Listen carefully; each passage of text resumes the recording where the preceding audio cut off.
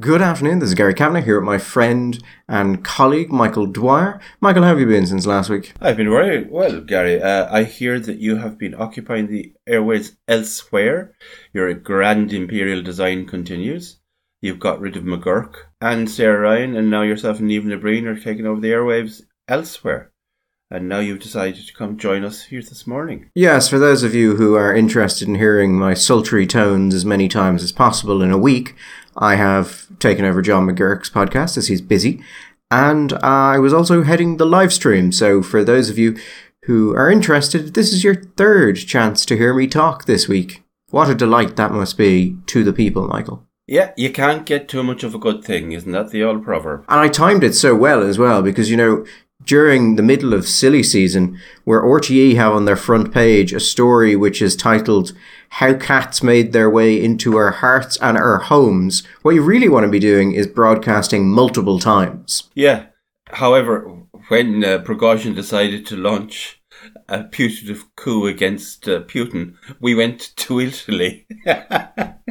Yeah, our timing is impeccable. So I suppose we will start into it. I must again contractually remind people about the free speech event that is happening on September the 16th in the RDS.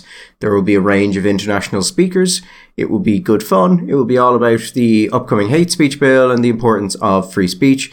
Tickets are still available, although they are going quite quickly. The RDS is a large venue, but I would recommend people, if they are interested in coming, to pick up their tickets as soon as possible. I'll put a link to it below. The tickets are, I think, 10 or 15 euro per person, and it should be a good showing. Now, last week we actually touched on personal finance, Michael, which is always a fun topic because you get a lot of responses from people ranging from, thank you, that was very helpful, to you sound incredibly smug when talking about people whose finances aren't in order. But speaking as someone whose personal finance capacities are somewhere between 0 and minus, I'm cheering on for the latter people. A deeply uncomfortable subject for myself to be involved in, but there you go.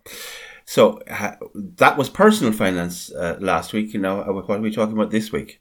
Impersonal finance? Well, NGO finance, that old chestnut. God, yeah. I will just say this as well. A surprising amount of people reached out to me about particular financial things, and I'm not qualified to give you advice on those things. But what I will do is I will put a link below to a flowchart that was designed by the Irish Personal Finance Reddit, which basically talks you through, here is how you get your shit together. Like, here's how you save, here's what you should be doing. And basically it starts from incredibly basic to not advanced, but, beyond what most people would have in Ireland. I don't agree with every part of it, but I think it's a pretty good just general guideline how to get your finances in order. So I'll put that below because I can't start giving people financial advice, Michael. I can just tell you what I would have done, which is usually the right thing. Oh God, the smugness of the man is incredible. Anyway, go on. What NGO sector are we looking at, and what is wrong with their finances? Why is the government not getting them enough money? Peter McVerry Trust came out over the week, and they were talking about this, and the Department of Housing was talking about this. PricewaterhouseCoopers is coming in to do an analysis, an audit of the financial and governance of the Peter McVerry Trust, because there apparently, Michael, is cash flow problems. I found that a bit interesting because Peter McVerry I'm not sure what the public image of Peter McVerry Trust is, but by its finances, it is a large entity. It has, I think, 120 something million in assets. It brings in about 50 million a year in donations. It spends over 30 million a year on staff. It has somewhere between 500 and 700 staff. I mean, it is a behemoth of a thing. I wouldn't have thought it was surprising. I mean, McVerry, whatever you might think, and I have my own opinions about his understanding and analysis of the root causes of homelessness in Ireland and the solutions to the problems, that McVerry is what you might call a social entrepreneur. And social entrepreneurs, like business entrepreneurs, tend to be rather engaging and creative types. I mean, the classic example you both give is Richard Branson. So entrepreneurs come in, they see a problem, they find a solution to it, or they see a gap, and they create something to fill that gap in the market that the market didn't realize it needed before. They may not necessarily be extremely good managers. And the other side of it, I mean, it is as you say, Peter McVerry Trust is a very substantial outfit these days. It handles a lot of money, it gets a lot of revenue, it gets money from the private sector, but it also gets money from the state, quite a bit of money from the state, and handles a lot of properties and a lot of people. That takes a lot of management. Now, I imagine when it started out, it was a man and a boy and a house somewhere, and that was the height of it. And I don't know, maybe he had great ambitions, but he probably didn't imagine that it was going to be this. Also, I'm not exactly sure to what extent Peter McVerry himself personally at this stage will be responsible for the day-to-day management. I'm sure they have appointed professional officers to deal with all sorts of things. But, these things very often they started, and then their problem becomes the nature of their success. But it may also be that there's a lower expectation of them than there would be of other kinds of organizations. So they tend to get mired in practices which in other places would not persist for very long. I mean, that's a question, I think, for the entire of the homelessness industry and the NGOs that are involved in it. Yeah. I mean, the Peter McVerry Trust has quite a substantial amount of professionals involved with it, and has for a considerable amount of time. So there is kind of a question there of exactly how this happened. I mean, they have, I think, 600 properties. That's kind of growing all the time. And there's not a lot of information out there as to exactly what's happening. Now, they're saying that they had problems because the cost of living has increased, and that's made fundraising more challenging. Mm-hmm. But when you look at it, as with most NGOs, fundraising is individual fundraising, Michael, is not the majority of their income. So in 2021, they brought in 11 million or 11.5 million from donations and legacies. Legacies would be where someone dies and they might leave you something in their will, whether it's cash, whether it's stock, whether it is a house or the like. I would say Peter McVerry Trust has probably left a decent amount of property in wills. Well, I'd say probably once upon a time. I'm purely speculating on the experience I have of talking to members of the clergy and their experience of being left. I mean, once upon a time it was a thing. I'm not sure if people do it as much as they did. As society becomes less religious, this kind of classically religious behaviour, I think, is in decline. Got in for their income for charitable activities, most of which is going to come from institutional donors, because they don't generally give general support grants. They will give you money to do a project. Now, included in that is the cost of the staff for that project. But they brought in 11.5 million in donations and legacies, and over 41 million in income from charitable activities. So donations are important to them, but not to the extent that you would have thought a fall in donations, unless it was a total collapse in donations, would be enough to cause a significant cash flow issue, particularly given that in 2021, at the end of 2021, the last of their accounts that are available at this point, they had, I believe, 2.5 million in cash reserves. Yeah, but they have a very large staff, Gary. They carry a lot of people, and if your income declines, I mean, and you don't feel that it's that you don't have the option of reducing the number of staff, well, then your fixed costs are going to remain high, and you're going to have to meet those out of something. And maybe you don't. Maybe the reasons you don't want to touch your cash reserves. Anyway, I mean, when your income declines and your fixed costs remain the same, well, then you are going to potentially have a problem with cash flow. It's interesting. They talk in their accounts about their CEO, and how their CEO doesn't get top-ups and doesn't get a car and doesn't get health insurance. But then they say that the CEO does get a 16% employer contribution to the CEO's defined contribution scheme, their pension. A 16% employee contribution is very, very good. And that is decent. Yeah, depending on what they're getting, like it might be cheaper to just get them the car. Yeah. There is actually one thing I thought was particularly strange about their accounts. Not strange as in, something wrong, but Irish charities kind of don't do this very well. So they have income from investments, Michael. Yes. So, over 120 million in assets. You'd expect some investment options there, whether it's property or whatever. Yeah. They brought in €72 in 2021 due to their investments. I suspect they have some prize bonds, some premium bonds, and they won.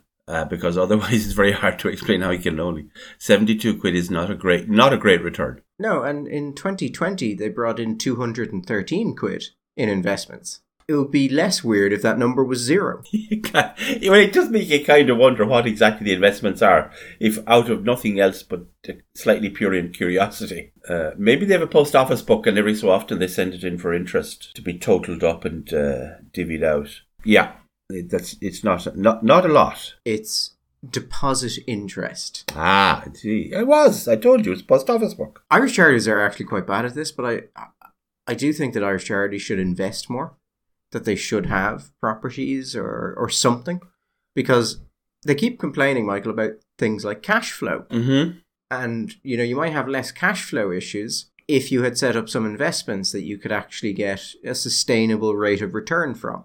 I understand your position. However, I would respond that if you're an Irish charity in Ireland, which is where most Irish charities are, and you go off and you make an investment and the investment goes wrong, as investments can, then you're going to be on the wrong end of a shitty stick. Because it's not your job as a charity to be going off making wild investments and speculative things like that. What are you doing? You should be spending that money on the poor little children and the sick dogs. And that is what people say, Gary. If if you're going to make an investment in something to try and generate alternative income streams and protect yourself from the vagaries of your fundraising campaigns, then you better be sure that the choices you make are like 100% nailed on. And if there were such things in the world of investment, then I think all of us would be a little bit richer than they are. So I take your point and I think you're right, but I do think also the culture, the Irish culture, I think it might be different, say, in the United States, and people might be more forgiving about that kind of thing. But I think here, if you got it wrong, like, for example, if you bought property, but you bought it at the wrong point in the cycle, and it turned out that the property you bought was too dear, and then you saw a significant decrease after in its value, or something like that, or you bought to generate rents, and then the rents disappeared because the Americans decided to move all their factories to Clonmel. Somebody will get it in the neck. And actually, speaking of investment, I was talking to someone recently about it was actually because I had mentioned index funds on the last podcast, and they were asking me about which index fund is the best. And there was an index fund, a global fund, and the two largest countries it was in were China and Taiwan. And I was saying I don't think that's a good idea.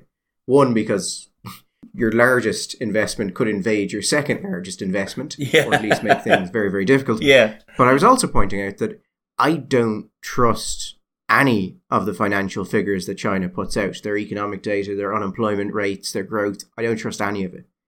And so while, yes, by investing in China, you can make massive amounts of money, I was of the opinion that you can't quantify the risk. So you don't know how solid any of this is. And the Chinese have been very good at moving money around, basically at their will. Now, they seem to have pulled back a bit. But just after that conversation, Evergrande filed for bankruptcy, US bankruptcy.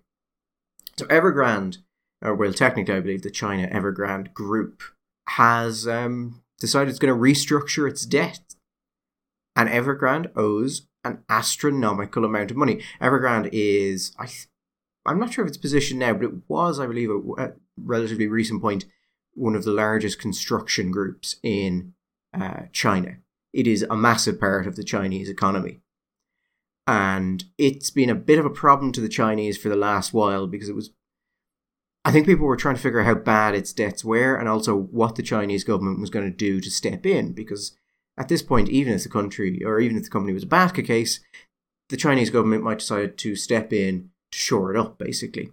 Now, I think their debt restructuring is about 31 or 32 billion. Well, if you're talking about Evergrande, its liabilities are around $300 billion. Yeah, in total. With 236 billion in euros. It's already, and the thing about Evergrande is Evergrande has already defaulted in 2021 after a liquidity crisis that after it was investigated by the state authorities, and this came out that it was going to be investigated by the state authorities, that there were internal accounting problems, and then it defaulted because of liquidity. Now, at the same time this is happening, I think it's funny when you're talking about investment opportunities. Genuinely, the thought that came into my head was, I can tell you one property market I wouldn't be putting my money, and that's China. And lo and behold, here we are talking. And I like to talk about this because we have talked about this before, previously, a little bit at my insistence, because I think that the Chinese economy is one of the great undiscussed issues. Certain of us now admittedly have been predicting much. The Chinese economy is kind of the environmental crisis for certain elements of the right, in that we keep predicting it's going to happen, but the polar caps are still there. The thing about economies is they unwind and unfold in different places at different speeds in different places at different times. But Evergrande is the biggest. But there's another one called Country Garden, which used to be China's largest property developer, which is also facing a risk of default. And I just find it here. This is a headline I came across the other day from The Guardian, which I think would cause concern in anybody. Evergrande has filed for bankruptcy protection, and get this, firms covering 40% of Chinese home sales have defaulted. Firms covering 40% of Chinese home sales have already defaulted. Now, you're right to say, Gary, that the Chinese government has been having played, hide the queen on with a lot of moving money around, has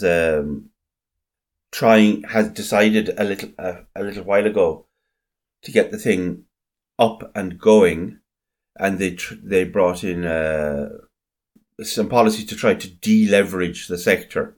Now, within the banking, some of the people think it was too hard, it was too quick, it was too...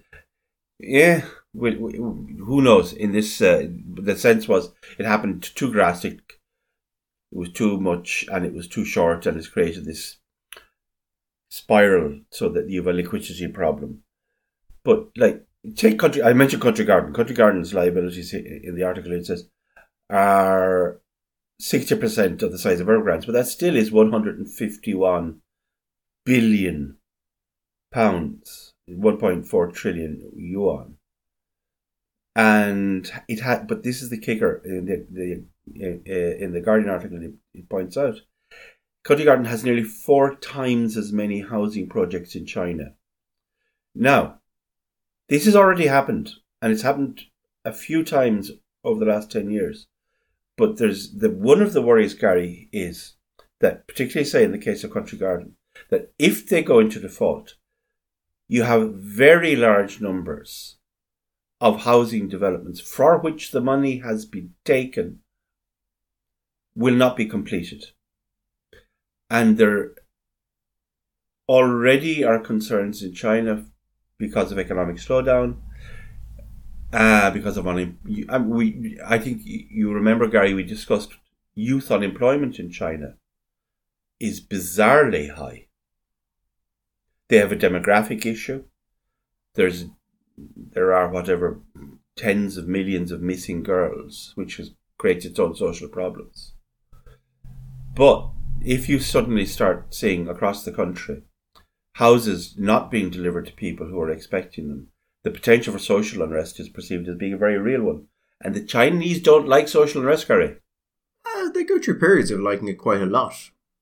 No, of having it quite a lot, but they don't like it. They want the mandate of heaven to be solid and firm, and the empire to be at peace. The peasants to be out there in the fields ploughing or flooding the paddies, but they don't like this. They don't like it when the peasants start ganging up and coming for the emperor. They don't like that. I've always quite liked the description or the summary of Chinese history as long periods of peace, and then occasionally someone will do something like declare themselves the son of Jesus Christ, and millions of people will die. Well, certainly large numbers of people will die. But the thing about the Chinese economy and the country, the nation, the population, the numbers are just so large. Just as an example here, Country Garden, right? It has promised to deliver 700,000 housing units. Think of the Irish. Think in the Irish context of what a very large builder is going to build in a year, and then think this company is going to deliver 700,000, or rather, I should say, promised. However, it has in the first 6 months, it's completed less than half the number, and has admitted that the industry is in a period of unprecedented difficulty. The numbers are staggering. But I think it's going to be very interesting. And I think it points to a number of things. I don't know if you agree with me on this. I think there has been an element in the West, a fairly broad sense across the whole West, left and right, that the rise of China was absolutely inevitable. It was inexorable. And it was kind of scary and frightening and exhilarating all at the same time.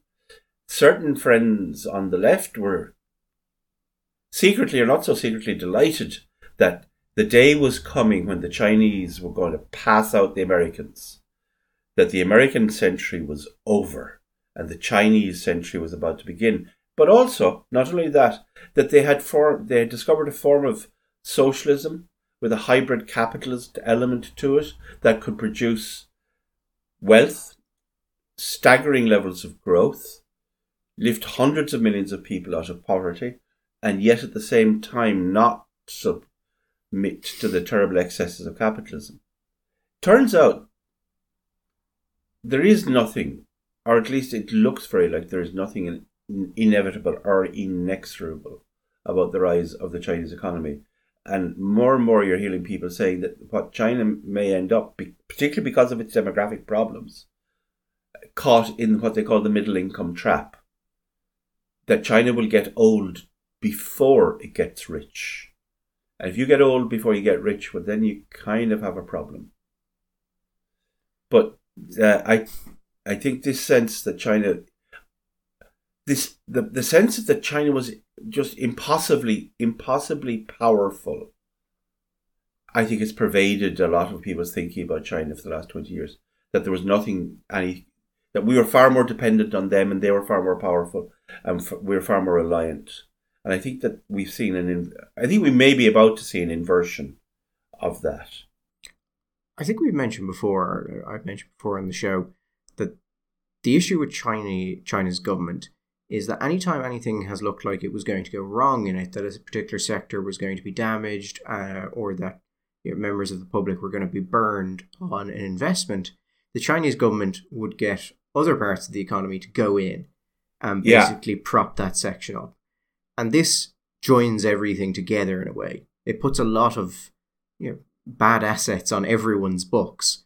And the question, I think, that should have been asked for the last while is the economy growing and developing at such a rate that basically those problems are being inflated away or just percently becoming less? Or how much of everyone's books are conjoined and how much bad assets are out there? China has a particular problem with this sector because it's just a very hot sector. They put in regulations to deal with it a couple of years ago. because it was becoming a bit of a problem for them. But I think the question here, Michael, is how much other stuff is Evergrande linked to? Like, Yeah. this is a Chapter 15 bankruptcy. I mean, they're trying to do an incredibly complicated debt restructuring. I think it's very unlikely to be the death of Evergrande. I don't know that the Chinese government will allow such a thing to happen. I think there should be, if you were involved with the Chinese government, there should be a real concern about contagion. Now, contagion is normally where effectively it's usually used in terms of a crisis, a financial issue spreading from either one firm to other firm or one sector to other sectors. And it can happen through a variety of means. Oftentimes it's, it will start in one area, and when those people collapse, well, then it spreads to their suppliers because their suppliers don't get paid, and basically it ripples out. I would wonder with the Chinese economy if it's so connected that Evergrande actually going down would just kneecap the entire thing, that it would spread everywhere. And you would think at that basis, Michael, that yes, they would not allow Evergrande to fall. But again, a large part of the problems here, or why Evergrande can't actually deal with its debt, is because the Chinese government put in new regulations, largely because of entities like Evergrande just taking out massive, massive amounts of debt in order to expand at an incredible rate. But I think the problem here, Michael, is this. These people are communists. Yes. And so it seems, I would imagine if you ask most analysts, given what we know about China, what should be done, they would point out that, well, if it is that interlinked, no major pillar of it can be allowed to collapse, because that could take the entire thing down with a speed that would astound you. But that might not be how they're thinking. Communists have not generally been very good on, understanding of markets. Yeah, I think that's central to this, and it's crucial because yet again it's the old joke. How would you go to Killarney? Well, if I was going to Killarney, I wouldn't start from here. So many of these problems derive from the fact that the Chinese, well, a number of things. Okay, but two central things. First of all, the Chinese have it is a centrally managed economy now. Centrally, the regional governments have quite a degree of power, but it's a centrally planned economy. So they don't really like the idea that they're those, sort of, we say, special children in the economy that they have chosen and fostered, because also there is a very large amount of corruption in this, are going to fail. They believe that with proper prudent management and moving things around, that we know from experience, we know from basic theory, people like Schumpeter, especially famously, creative destruction, that you have to let businesses that are failing fail. That it's not simply a question of, well, they rumble on and they cost a certain amount of money. There are all sorts of long-term consequences for the wider economy if you don't allow failing businesses to fail. Particularly when you get into this kind of situation, if you just keep them going, and they keep failing. We talked about interconnectivity. For example, it's very hard to imagine that if you have a problem at this level with the property business, that you don't have significant involvement, say, for example, with regional banks. Now, we all know what happens if they crash and they're not in a position to pay off the debts of an overly leveraged regional banking system. If the regional bank starts to go, well, we all know what the effect potentially. Well, one bank goes, two banks go, and when two banks go, well, then four banks go, and so the dominoes start to fall. The other thing is this sector is purely important because, well, the Chinese economy certainly was growing at a terrific rate all through the 90s and the 2000s, and for very good reasons. There were times when the rate would come down from the central, peaking, I would say your GDP has to grow at a rate of 9% this year. And if you couldn't generate genuine growth through creative industry, one way to grow your economy, Gary, to get the GDP figures up, is through stimulating the economy with construction. You build a road, you build a bridge, you build houses. These all add. These all create GDP. They may not actually be wealth creating, They may not actually have a purpose or a function. They may not be meeting a demand, but they will create GDP. It's like, for example, people wonder, how the hell can Russia show an increase in GDP during the war when its economy is fucked? And I do believe it's contrary to some of our friends. I do believe the Russian economy, in any kind of reasonable sense, is fucked. That doesn't mean it can't pursue a war, but it's in a very bad way indeed. But when you've the kind of spending that the Russians are doing on military hardware and the requirements for war, it's not unsurprising. In fact, it would be surprising otherwise if you didn't have an increase in GDP. So you have a property market which is on the back of a massive expansion in the economy and people getting into property, people wanting to buy their own homes, so on. But also, we don't know, Gary, and this is something you have often said, and it's absolutely true. We have no clue how much of the property market in China has been created on the back of a desire to build GDP figures rather than to build homes for people that actually want them. That we all know the stories going back years ago about the South China Mall, largest mall in the world, and there was like 2 shops open out of God knows maybe thousands of shops. These buildings, and we see this now happening. Tower blocks, flat apartment blocks, 100 miles north of Beijing, being dynamited because there's nobody in them. So how much of the figures coming out of China we can have simple faith in, I do not know. I would be slow to put my pension in it, Gary. Put it that way. Relying on any figures, and I don't mean just government figures, any figure coming out of China, I would take with a large pinch of pink Himalayan salt. Yeah, I think on this, maybe Evergrande, like, this is sorted fairly well.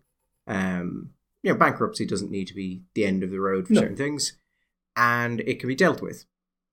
But then you look at things like, as you mentioned, Michael, Country Garden, which is also not doing very well, and may default on its own. And then, like, the entire sector is a cause for concern. The other cause for concern, I think, is the amount of household debt that's held in China. Now, yes, when people talk about this, they tend to go, "Oh, it's fine because it's just a bit higher than developed countries generally have." And they're right. China has a household debt of about 280%, I think. That might be slightly out of date, but it'd still be around that. And when you look at the US, it's like 250, 260. What is interesting about China is all of that debt has happened in the space of 15 to 25 years. So you're talking about massive, massive sums of debt being rolled up very quickly, which is different from what we see across most of the developed world. And it's all collateralized on property. Anyway, we will not know the result of this for a while. It's concerning because we can't really tell the truth of a lot of the issues tied to it. But this is not new. I mean, Evergrande has been in trouble since 2021, I think, is when you started seeing the impact of these regulations, and there was talk of defaults and things of that nature. And obviously, before that, it had built up enough debt that even the Chinese government looked at it and went, "That's going to be that's not great." Yeah. So I mean, we will be back next week, and we will see you then. All the best. Bye bye.